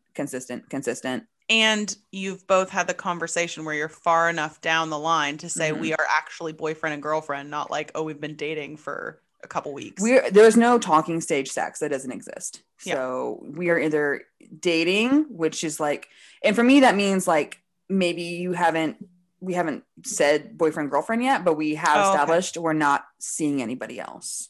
So effectively you are in a relationship. So, it just depends, it depends on, for me, I'm more comfortable having sex with someone who's willing to make that distinction, if that makes sense. So I guess I don't make it like a hard line, but there is a preference there. So anyway, your ideal would be that you've had the conversation, but you're willing to entertain options where you're exclusive, but you haven't had the official conversation. Yeah. And that more so, it's not because I have a high libido. That more so comes from, I mean, it's multifaceted. There's an insecurity there that I think comes into play a lot of the time, that like, if I make them wait too long, they'll leave, which is just, once again, we're going to circle back to my boundaries and why that's a violation of them. But anyway, I digress. This conversation proceeded in such a way that he was basically saying like, you need to, haven't you wanted to experience it both ways? I was like, I've had it both ways. I have had casual sex. I'm not interested in it. And he is done that, bought the t-shirt. It's sitting in the back of my closet. Yeah, it doesn't fit anymore. Yeah. It's fine. It's a very bad color on me. It's like a mustard yellow. We don't vibe. So he's coming from it in the middle perspective of like, you're not necessarily sleeping with multiple people, but you're not, I don't know if he's coming from like, you're not exclusive or not or whatever. You're getting to know each other. To me, getting to know each other's sex is like the stupidest concept. Like, I think it is so stupid. Ugh. Like, once again, I will reiterate, we've said it before. If you have an emotional connection with someone, you will have good sex. The end. End of story. So anyway, he was being this way. And I told him like, I know myself and I know that I can't have sex with someone unless they have reciprocated a commitment to me. Because sure. I will feel committed to them if I'm having sex. Sure. And that is what I need from that other person. That's where we're at. To feel safe having sex with them. And that's it. So I told him, finally, I was like, because he was like, oh, okay, I see. And I was like, if you don't vibe with that, I'm not going to hold it against you. I'm not mad at you. If someone wants to have sex in a getting to know someone stage, like that's fine by me. It's just not going to be with me. You know, sure. Like you're allowed to do whatever you want, but I'm not going to be there. Right. Like, and I think that, and he's like, no, I vibe with it. But then like, I haven't really heard from him since. And I'm like, I don't think you really vibe with it. And it's fine. You know, my sense is you don't. But why tiptoe around that? Why not just be like, I need to have sex quickly. Okay, do that. It's just not going to be with me. And the logic that I have discovered is this. They see this as a challenge now. Yeah. And sure. I've told him before, because I told him, like, I usually tell people very quickly, like, I don't have sex early on. And he was like, well, don't you think that kind of like encourages them to try to do that? And I was like, what, like I'm a challenge? Like, it's not going to happen. Like, either you're with me or you're not. There is no in between. So like, I can't be, one in that way. And there's no contest to win. So, yeah. So, or they like everything else, but they're not sure about this. So they don't want to completely annex themselves from it. So that's, I haven't asked, I don't care, because once again, like I have no investment in this person whatsoever, but it just got me thinking about how every time I present this boundary to someone, they have an issue with it. And I can't understand, or they say they don't, but then their actions say otherwise. So it's, sure. I can't understand the willingness to respect someone's boundary. I can't understand why that is just an inherently difficult thing for guys to do. And this is like we've said, we're going to talk about other aspects of this, but this is the one that pissed me off the most. Yeah. I will say, I do have a story that is relevant to this. So my husband, me being an old married person and having no relevancy to society at all. Yeah. That. Mm-hmm. I was interested in this coworker of mine, and God, I remember. You remember this guy? Yeah. Oh yeah, he was the worst. Like not a good idea, Hannah. But anyway, it's fine. Luckily for me, like nothing happened. So we didn't end up dating, but he was of the mindset that we could date. And I basically was in the back of my mind, like, we cannot date because we have totally different expectations of dating. Mm-hmm. Like, you're older than I am by a good chunk, a healthy chunk of time. And you have a kid and you are looking at dating as like a let's hang out and have sex together and like do stuff together.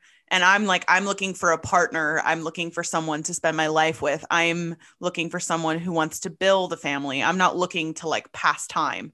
So, I'm saying that probably more judgmentally than I mean to, but I didn't want that. And I knew fundamentally that we were going in different directions in terms of what we were hoping to get out of a dating relationship. So he spent some time trying to convince me that that we should hang out. And I was like, we shouldn't hang out. And he's like, no, we should hang out. So you're right. You know what? I can't believe I didn't see this before. I can't argue with that logic.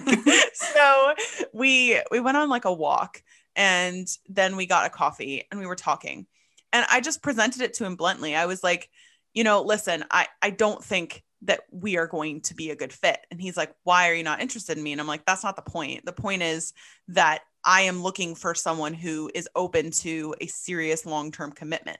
And I can tell you right now that you're not. And he's like, oh, I don't know. I could be. And I'm like, you're not. And I don't sleep with people anymore. I have done that. Like we said, the mustard t-shirt is hanging in the back of the closet. Like she's there. I don't sleep with people because I know that I don't even want to just say for me, because I mean, everybody in the world who's ever heard an inch of this podcast knows, I just fundamentally believe that it's true for everyone. But I will say for me, for the sake of PC-ness, for me, there is no way to establish a genuine connection when you're building it around something that is so much to handle for a relationship that's not there. Like you're building a fire in a grass bed instead of in a fireplace. Like there's nothing to hold it. There's nothing to contain it. There's no structure. And so of course it's not going to work out. Or like if it happens to stay burning and contained for a minute, it's not going to long term. So he spent a little bit of time trying to convince me that like, oh, you know, I could change once you're not going to be with me. Why are you so committed to that? You know, oh my God. I really think that it could be a good thing for you. Like, okay, I get that a lot too. Was planning to hire a life coach, and now I don't need to because you're here. So, should just give it away to anyone. You're Why didn't I think about that? Like you circle like the solution, like in your notebook. So, I just basically was sitting there like. I'll be frank with, I was expecting this to be a deal breaker, which it was, shocker. But I was like, I'll be frank with you. Like, I'm not going to sleep with you. And if you take me on 10 dates, if you take me on 50 dates, if we're together for 2 years, I'm not going to sleep with you. And that was like,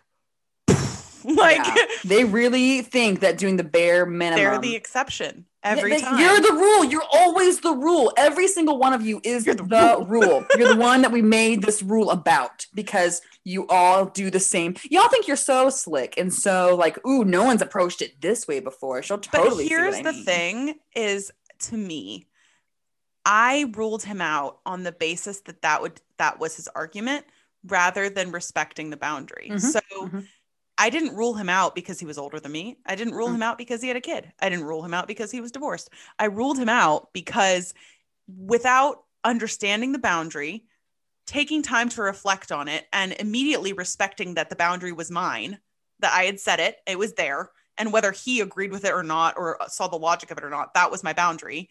He tried to kibitz with me and argue over which side of the fence was actually proper and why was it that height and why did you choose that color wood? Like the fence is there.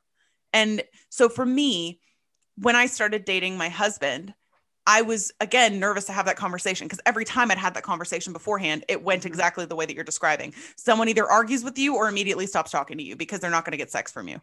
So to be honest, it's like, it's such a waste of your time and energy to entertain those people because they should never have been options anyway. And the only reason they are right now is because of online dating. Like in the real world, you would see this person a mile away because there would not be a genuine connection because he would point himself out to be someone who does not respect your boundaries in other ways. This just happens to be a conversational topic that comes up first. But when I presented it to my husband, he was like, yeah, great. Me too. Yeah. And so I was kind of shell shocked because I was like, are you sure? You don't want to argue? There's nothing else you want to say? Out of it, or are you sure you don't want to try to like really quickly get in my pants and then like have me take you like, no. And then be like, oh, okay. Like, no. So I genuinely think that again, there is nothing about me that is trying to say that the people who want this are inferior.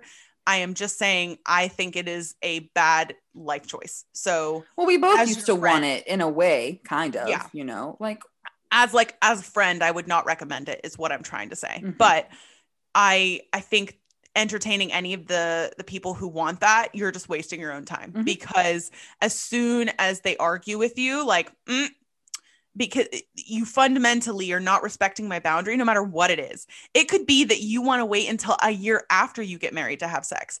And even if they decide not to go down that journey with you, like, or you've decided not to have sex for 8 months because you're doing a cleanse, like whatever the boundary is, it shouldn't be immediately, let me try to take apart the bricks that make up that boundary. It should be, oh, okay, I understand and respect your boundary. I would like to ask more questions about it potentially, but not to undermine or try to dig a tunnel under your boundary, but rather just to understand your mindset on it. Like, I just think it's so unhealthy. And this is really true of friendships too. Like, if you have a boundary and your friend does not respect it, they are not a good friend. I don't need you to take a personality quiz. I don't need to hear about the situation. I promise you, they're not a good friend. And it could be let's say you're roommates and your boundary is like, hey, I'm really weird about people using my knives because here's my specific reason. It's not because I'm trying OCD to be selfish. And I don't want you to. It's whatever your reason is, like, and then they do it anyway. Yeah, that's grounds to be pissed. Like, and then people will try to make you feel ridiculous for that. And that carries over into different kinds of relationships. And it becomes harder to be strong about your convictions because people have made you feel that they're ridiculous in the past, regardless of what they are. And we see this in all types of relationships. Families break boundaries all the time because they're blood and they feel like they have a right to, so I don't really have this problem with my family, because, we never really had to talk about boundaries. It was just like, it sort of was just automatic. So, but I will say that some families are not in that same trend. A lot of families, like, let's say you get unsolicited advice and you told them like, this makes me uncomfortable. I don't like it when you comment on this or that. And then they do it anyway, because they're like, well, I'm your mom or your dad and I know best. That's breaking a boundary, Yep. 100% agree. And bosses break your boundaries all the time because they don't care. So my boss right now is so nice and it makes me really sad because I'm like, someday I'm not going to work for you and you're the best boss I've ever had. Like, I don't care at all about the job, but I really like my boss. I'm like, I'm just going to miss her because she's so focused on her employees and it's so nice. But I think that's it, is we've become so accustomed to trampling all over other people's feelings in pursuit of our own happiness that other people's boundaries become these arbitrary lines in all aspects of our lives. And I think everybody needs to take a collective sit down, step back, take a seat, and get your tea, drink a long drop. Get a drag, take a good sip, and have an actual think about, like, why are you fighting this person on their boundary? Like, is it at all impacting your life negatively, other than maybe taking 2 seconds extra of your time for like a roommate situation? Or like, they're not saying you have to dive headfirst into traffic because I say so. It's just, this is my personal boundary and you need to respect it. And I think it's the same thing I talked about earlier. It's respecting other people. It's having a basic social conscience and understanding that you are not the most important person in the room. And it's really easy to not focus on that. Like, I am very easily entrenched in my own issues and very stuck in what I'm doing and what's important to me. And I have to take a step back and go, hey, I am not the sun. I am not the center of everything. I am not the thing to which all people are drawn and all things revolve around. And I think for a lot of people, they've never had somebody like pie them in the face and go, stop and think about what you're doing. And I think it's important to have those conversations too, because you are a healthy person if you leave relationships, or I would say even workplaces, or like if you set up hard family boundaries because they're not respecting your boundaries. They're not letting you guard your heart appropriately. They're not letting you set your own vulnerability stages or comfort levels. And that's not okay. And so you leaving that situation is not bad. That doesn't make you dramatic. It doesn't make you reactionary or over the top. It makes you someone with principles and convictions who ultimately will probably be better without that situation in your life. It's funny you say that, because recently I just watched this TikTok video, and pranks are, of course, always rampant on social media. Sure. A lot of people prank their significant others, and sometimes it's funny, and both people, it's a harmless prank, sometimes it's funny. This one girl, she has a boyfriend, an Italian guy, so there's already kind of like a cultural difference. So maybe he doesn't understand the prank in the same context that like an American guy would, Okay. She'll do pranks that will like, so he'll have like his hand in hers and she'll drop it and be like, all right, let's go. And he'll keep trying to hold her hand and she keeps like dropping it and he gets visibly upset, or she'll do something along those lines. And people in the comments are saying like, he's explained his boundaries to you and you keep defying them for a laugh. And you know, if I were him, I would be building resentment towards you. So maybe I'm not trying to, I'm just saying like, we don't know what goes on behind closed doors. Maybe they've talked about it and, you know, we don't know. That's true. But I will say that from a perception, the public perception level, if I were him and these sort of like things were being utilized against me for people we don't know, I would say you care more about strangers than you do about me. And I take issue with that. So, you know, that's just, I think, another boundary that people need to be aware of. And if you're willingly breaking your partner's boundaries because it's funny or because 100%. like you're a toxic individual and that's disgusting behavior. And really like the last thing, because like I could rant all day about guys because this happens all the time. And sometimes I don't even have to have the conversation. Like they make their intentions clear pretty early and I just stop talking to them because it's like, you're obviously like a waste of my time. Like insert banana euphemism. Okay, clearly you're trying to take this conversation in a certain direction and I'm not interested. Right. So I will say that if someone doesn't respect your boundaries or someone tries to convince you against them, which happens all the time, the most important thing you can ever remember is that you are not the problem. Yeah. And I took a long time to learn that because I was already for a long time in my life an insecure individual. And I used validation, sexual validation a lot of the time to ensure that I was desirable. And so my boundaries were easy to break because my convictions weren't strong enough. That is a manipulation and a disrespect of your boundaries, and it has nothing to do with you. Yeah. I don't even think I used to have boundaries was the thing. I think I just flew by the seat of my pants and did whatever I thought was good in the moment because I was so eager for validation that I was more interested in that than having my own well-being or happiness at the forefront of my mind. So I don't even think it was like a choice. It was just an unconscious, like, I will do whatever is necessary to secure validation. And I think in all contexts, so we've been talking a lot about relationships, but you have to do kind of a twofold approach where you look at the boundary and say, is this a valid boundary? Because there are times that we are setting things up for ourselves that are not valid boundaries. Like, I never want anyone to question me. Okay. Well, okay. All right. Invalid.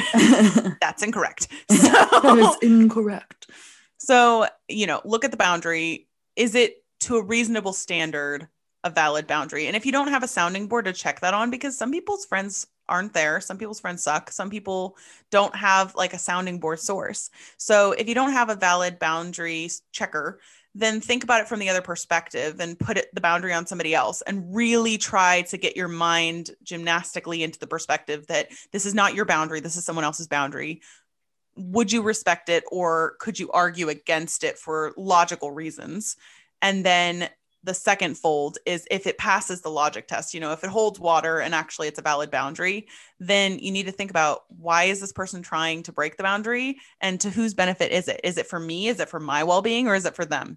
And 9.7 times out of 10, it's for them. And it's really creepy if you really think about it. It's very like, it's very rapey. Close to the line of like assault. Yes. And I know it's assault on your character. It's a verbal assault. It's, you know, but it's someone deciding that your will, your wish, and your opinion, your heart doesn't matter. And that you should take seriously, I think. And I've had to say no in person, God knows how many times. Like if I'm over with someone and like we're hanging out and they're like, well, let me just do this. I'm like, no. Well, why not? Because I said no. And that's a conversation that we've had like 3 times. And like after that, like I'm not hanging out with you again. Like that's just it for me. Like, yeah, no should be sacrosanct in terms of sexual interactions. Pretty much anything. Like no means no. Yeah. Live with it, sleep with it next to you on your pillow, really hold it close. Like, you know what? No. Think of it like a sheet mask. Put it on and then rub the excess in when you're done. Yeah, you want to use all of it. Just don't waste any of the no. So that's really all I had. I was just this happened just last night and it's become a trend and multiple times I've had people argue my boundaries with me. And I just think it's ridiculous because never in my life have I been like, oh, here's this thing you said you do or don't want. Let me try to tell you why you're wrong. Like, that's just never come to mind for me. And in terms of, just to close on my end, in terms of workplace boundaries, to try to give this a slight other dimension, I would say your workplace boundaries should be important to you, because it's really, really easy to get railroaded into devoting your life to a company that doesn't love you back, or to building a quote unquote career wherein you end up just sacrificing a lot and you don't actually have a career at the end of it. Like, you don't have an achievement, or you don't have something to stand on, and it's much shakier ground than you thought it was. So if you set a career boundary, or you set a workplace boundary, and it's not being respected, I think you have to look at, like, you're going to spend a lot of your life in this place. You're going to spend a lot of your time working. Do you really want to work in an environment where you're not respected? And I know sometimes, like, needs must, and that's very fair. I fully understand you have to have a job. So sometimes you don't have that luxury. But I would say there's probably some sort of solution at some point in time. Maybe not now, but at some point in time, should you get the opportunity. Like, don't stand for people consistently violating your boundaries because they can. You know, we dealt with that a lot in the military, and in some cases, people would say, like, you signed up for it. And I'm like, no, I didn't sign up for this. It did not say you will not have any personal boundaries. It did not say they'll use you. You know, none of that was part of the contract, and none of that's okay. So these unspoken rules of engagement for workplace boundary breaking are not okay. You're a person, and basic human rights that is a natural law. So bring it to them and be like, every philosopher in existence has said that I have human rights. So are you going to really argue? Are you going to argue with Socrates? Are you? He's dead. You can't. So he has a whole method about arguing. The Socratic method. In your face. Okay. Well, that's how it always ends for the Socratic method. At the end of the argument, the presenter says, "And in your face, in thy face, in thine own face." So, and you tap him on the forehead. So, or the nose, or your boop. It just depends on your mood. So it's fine.